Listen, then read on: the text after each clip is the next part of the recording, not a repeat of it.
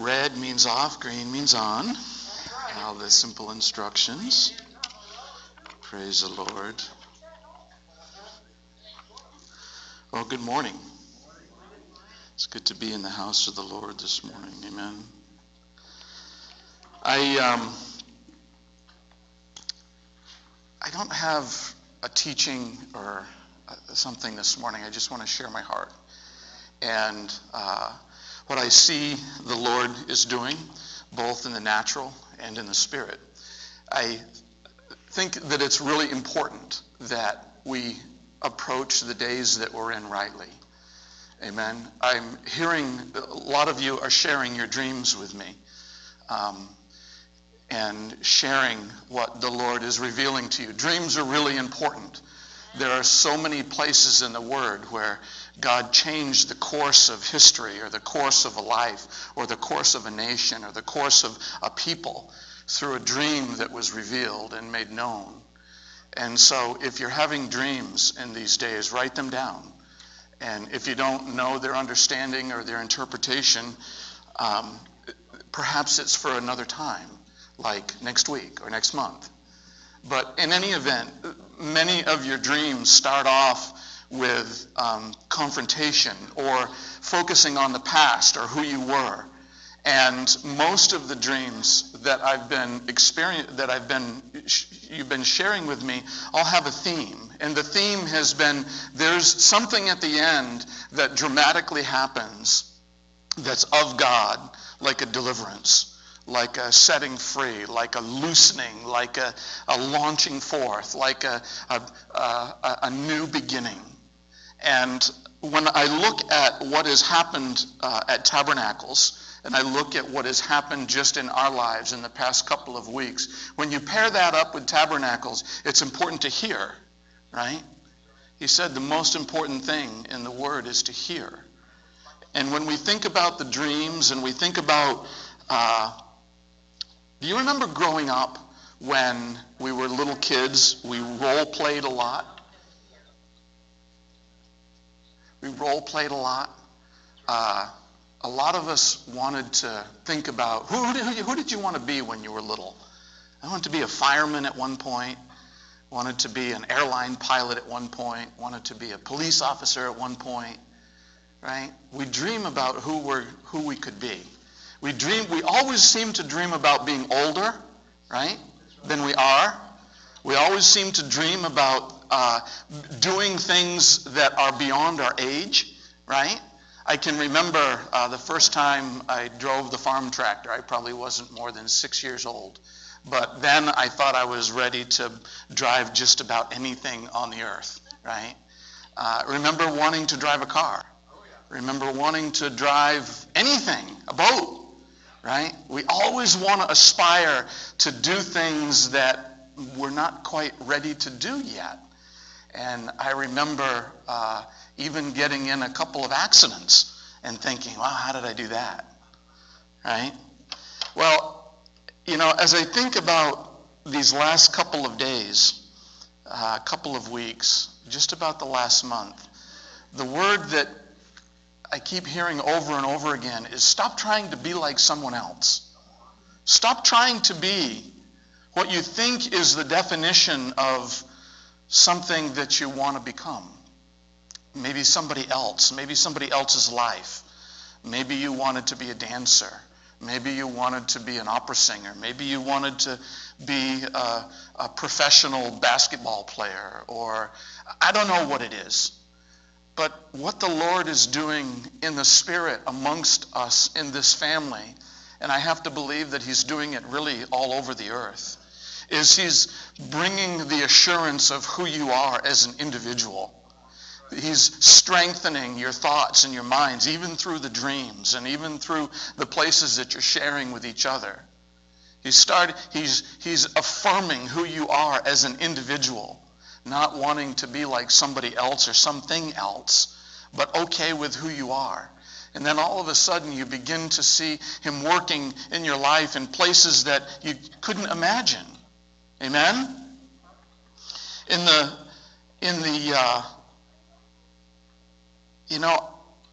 Who do you see Jesus being? Some see him as a savior, right? He is. Some see him as a deliverer, and yes, he is. Some see him as a prince of peace or a peacemaker. Some see him as a great intercessor. Some see him as the Son of God, right? Some see him as their friend. And I want to talk this morning about being the friend of Jesus.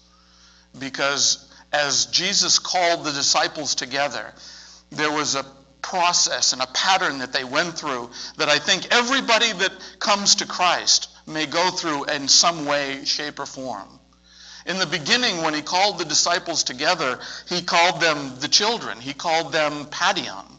He called them the young adults. He called them the ones who their heart was connected to God. Their heart was connected to the spiritual things, but they were, in a sense, immature about the things of the Spirit, of things of the kingdom. And that's not intended to belittle anybody. It's just describing the growth places that we go through as humans, right? I remember when the word came at Tabernacles, it's the most important thing to hear. Well, many of you have been hearing God's voice. And sometimes it's like we're not sure. When we're young and we first started hearing it, and I've been reminded so many times about Samuel. Samuel was a young child. He was taken to the house of God. He was given to the house of God as a servant through Hannah, right? And he was living there. And he learned to do the things to serve the house that he was in. He was opening the doors very early in the morning. He was lighting the candles. He was functioning. He figured out a way to serve, even as young as he was. But he hadn't heard the voice of God. He wasn't aware of how to hear his voice and how to move in that sense. And as the story goes, he was sleeping one night, and because the house at the time was corrupt, remember? Eli's sons, God intended to kill them. Remember? Because they were corrupt. They weren't adhering to the laws of God, and they were using the people, and there was corruption, and Eli refused to correct it.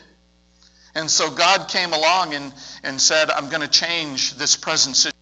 And he brings a little child in, and in the middle of the night, God calls Samuel's name, Samuel. And so Samuel gets up and he goes into where Eli is sleeping, and he says, here I am, you called me, right? And Eli says, no, I didn't. I don't know what you're saying. I didn't call you. Go back to bed. So he goes back to bed, and a little while later he hears the same voice again, Samuel, Samuel. And so Samuel gets up and he goes back into Eli's room, and he says, here I am, you called me. Eli says, no, I didn't. Well, that happens several times. And the third time, Eli finally gets an understanding of what's going on. And he tells Samuel, he said, next time this happens, I want you to say, yes, Lord, here I am. Speak to me. And I think that's where many of us are right now. Yes, Lord, here I am. Speak to me. Speak to me, Lord. What is it that you want to do?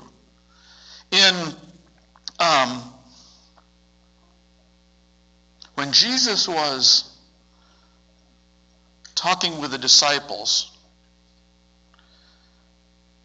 a couple of weeks ago I was talking about John chapter 15, and I was talking about bearing fruit, and I was talking about abiding in the vine, remember? And I was talking about everyone who does not bear fruit is cast off, right? Well, at the end of that chapter, Jesus says something really interesting that I want to build on a little bit more. He goes to his disciples and he says, let me get there, John chapter 15, if you want to follow along. He says, this is my commandment. I'm in 15 chapter 12. This is my commandment, that you love one another as I have loved you. Greater love has no one than this, that he lay down his own life for his friends. You are my friends if you do whatever I command you. No longer do I call you servants, for a servant does not know what his master is doing, but I called you friends. For all things that I heard from my Father I have made known to you.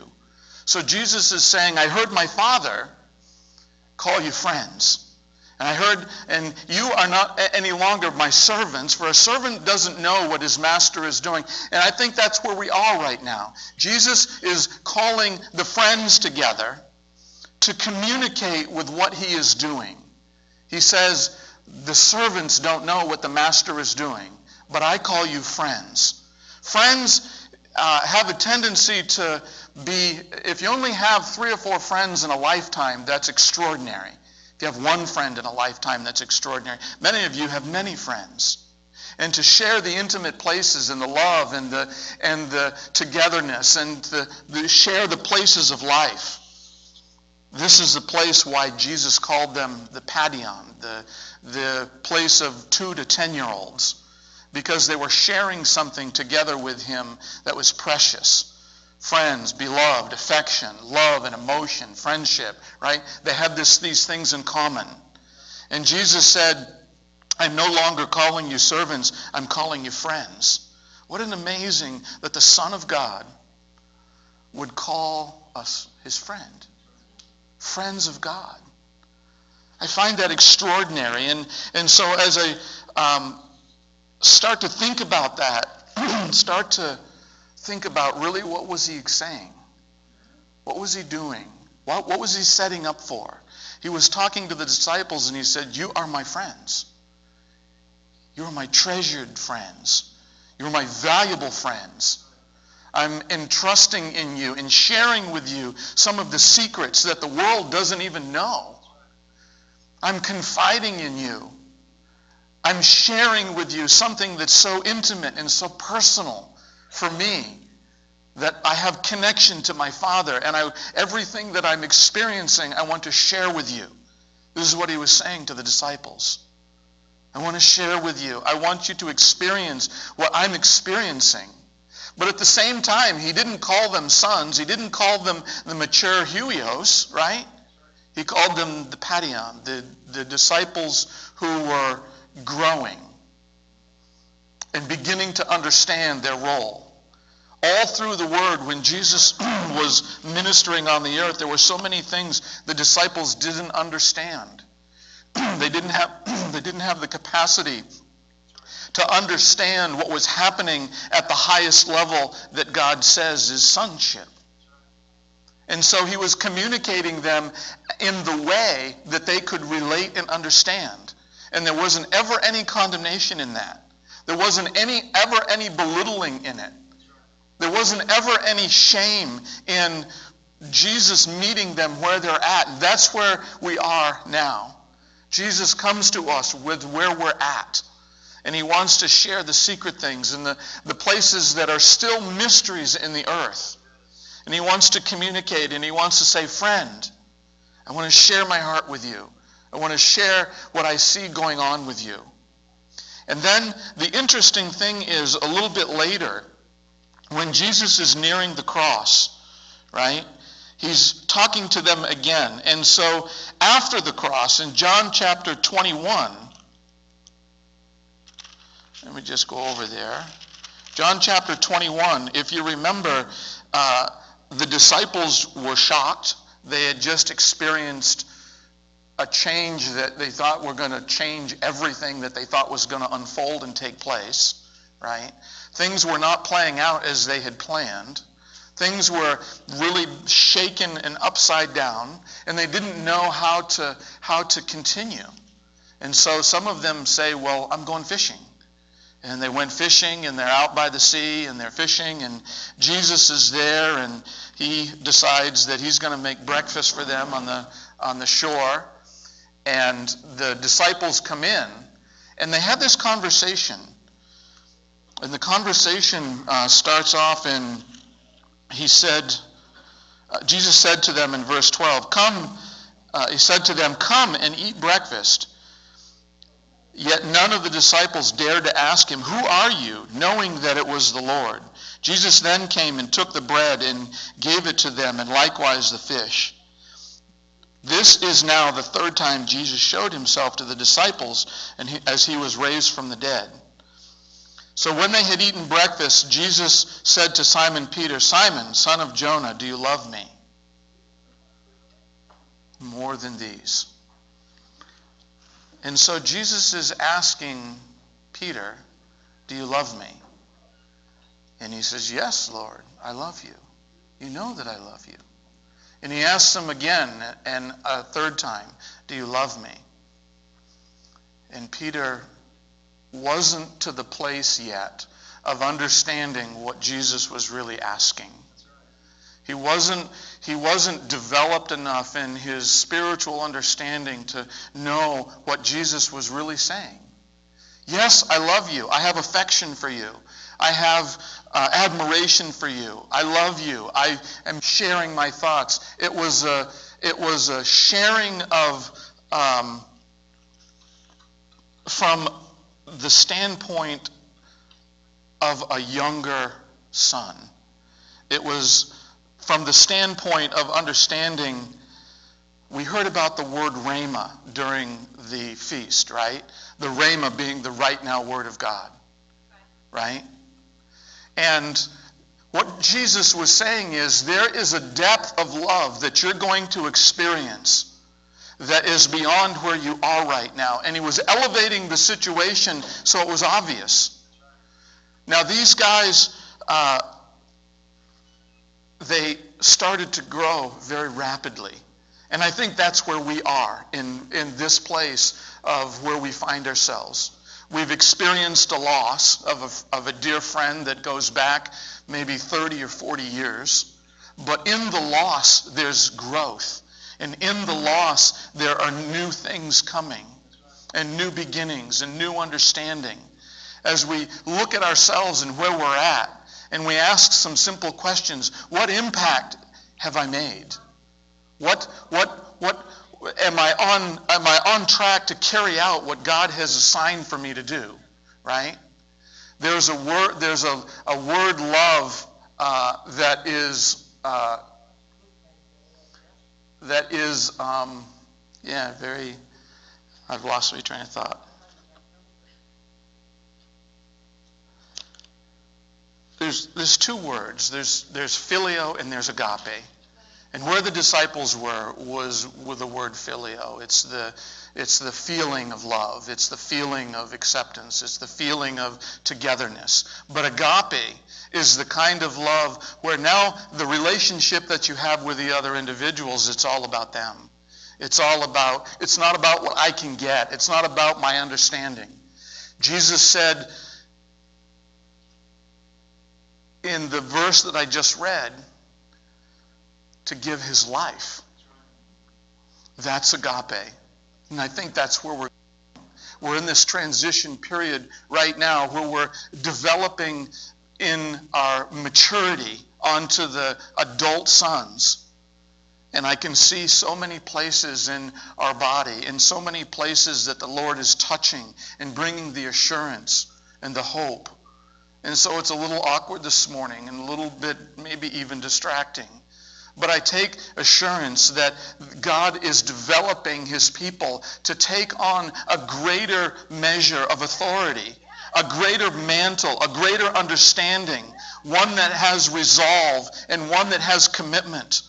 That the filio kind of love, well, I just love coming to church. I just love singing. I just love all of the things that are tending to be for us as individuals.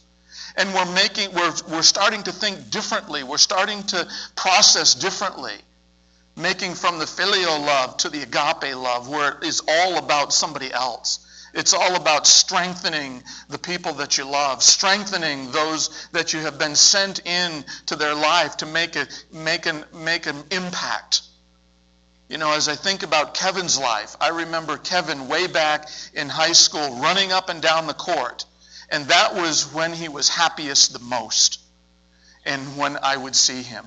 It wasn't on the bus, or it wasn't in class, or it wasn't in the hallways. He was the most happy when he was sowing into other people's lives.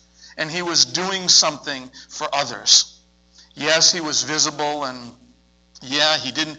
But in that place, Kevin, even at that time, was viewed as somebody who knew how to referee. And I remember being in after high school, going back to high school games where Kevin was refereeing, and he was on the sideline at this particular game doing the books and keeping track of the scoreboard with a scoreboard console. And every once in a while, the game would stop because there was something that happened, like a foul or something, and the referees didn't know how to call the error. And they would look over at Kevin and they'd say, "Kevin, what's this? How do I categorize this?" And every time Kevin would say that. And that happened so many times in these particular settings. And he wasn't like all full of pride. He's just like, this is what we need to do to keep this game going. And so as we are making the transitions from this filial place to this agape place, I can already see places in the wisdom of God in penetrating the hearts of individuals where I want to grow up. I want to become the effective and the true son at the highest level that I can. I don't want to just dream about being a firefighter or being who I'm going to be when I grow. I want to dream about my destiny. I want to dream about the Word of God. I want to dream about others to see them reach their highest potential. You see, that's where we're going as a body of people. That's where we're going as the bride of Christ. That's where we're going as a place of being able to affect a nation, being able to release a word of God in a place of healing, a place of understanding. And so if you think, that you're all grown up and ready to go, you may be all grown up naturally, but there is so much in God to learn and understand. And I'm amazed of how God is structuring the days that we're in. JC wanted to do a Bible study. And his Bible study, it starts in 2 weeks. Not this coming Tuesday, but the following Tuesday after that, 6 to 8 o'clock. And so God put it on his heart to hold a Bible study for the basic things in Christianity. The basic things of how to understand the Scriptures, of how to understand the days that we're in, how to understand who Jesus said he was, what it says about you as an individual. And I'm just so encouraged that God is bringing all of these places together and allowing us to experience growth and opportunity to mature in the realms of the Spirit, that we would carry a higher anointing and a higher favor and a higher level of responsibility, that we can impact the world around us in a more substantial way. That's what the dreams are about. The dreams are about deliverance. The dreams are about new beginnings. And God wouldn't give those kinds of dreams and those kinds of understandings and the word that he released at Tabernacles if he wasn't committed to follow through and have them become our experience. Amen? A little awkward this morning, but it's still the heart of God. It's still his passion. It's still his focus. And Kevin may be dancing on the streets of gold, and he's not worried about how it's going to end up, because he knows how it's going to end up. He's not fighting anymore with the doubts and the insecurities. He's looking down on us saying, you can do this. The Jesus, who is the Lord of all, is in control. He is unfolding things in our life to have us experience that kind of growth that is spoken about in your story. And so I want you to be aware in these days. Don't just decide not to come to Bible study because you'd rather watch TV, right? You need to find a way to get here. You need to find a way to be a part. Same thing with the Cornerstone. The Cornerstone has been given into our lives so that we would grow into the adult sons. It's not going to happen by microwave on its own if we do nothing. We've got to spend time and effort into learning and understanding and praying and fasting. And if you don't, you will remain the Padion son of which you are right now. And there's no shame in that, because you are a son. You have been saved. He lives inside of you, and that is by far a irreplaceable, valuable, priceless. But what he's saying in these days, I'm looking for growth in my sons. I'm looking for growth. I'm looking for those that want to shoulder a mantle that I so much want to give them. I want to cause them to grow in places of understanding and revelation, in places of what is happening in the spirit realm. I want them to understand more about the spirit realm than they do the natural realm. I want them to make a transition and begin to understand, to come into a room and affect the atmosphere of the room. I want them to walk as those mature children. And so if you want that, you have to spend time and do something about it. It's not going to come by doing the same thing that you have done for all of the years of your life thus far. It's not going to come that way. It comes by faith, of you stepping out, of you putting yourself in a position, God, teach me. And I'm going to move forward with what I know so far and expect you to see it, because that's how we walk by faith. It's a faith walk. And so I know that I am one, like many of you, my day begins at 4:30, 5 a.m., and I don't get home till 6:30 at night on most nights. But I still have to find time to spend with the Lord, to ask him, God, I want to be a mature son. I want to be an individual where the story that is written about me plays out to its fullest degree. And I don't want to get to heaven and find out that I left part of my life unanswered and unfulfilled because I decided to live for myself. Decided to live in that place of love, and it is love, but it was a love not at the highest level, where I gave myself to him. And it's a little bit of a fearful place. It's a little bit scary. I'm just sharing with you. The word doesn't say that. I'm sharing my personal emotions. It's a little bit scary place to know that the mantle that is coming upon you is more than you can handle. It's too big for you. But the assurance is Jesus, who called you to be the son at the full-grown level.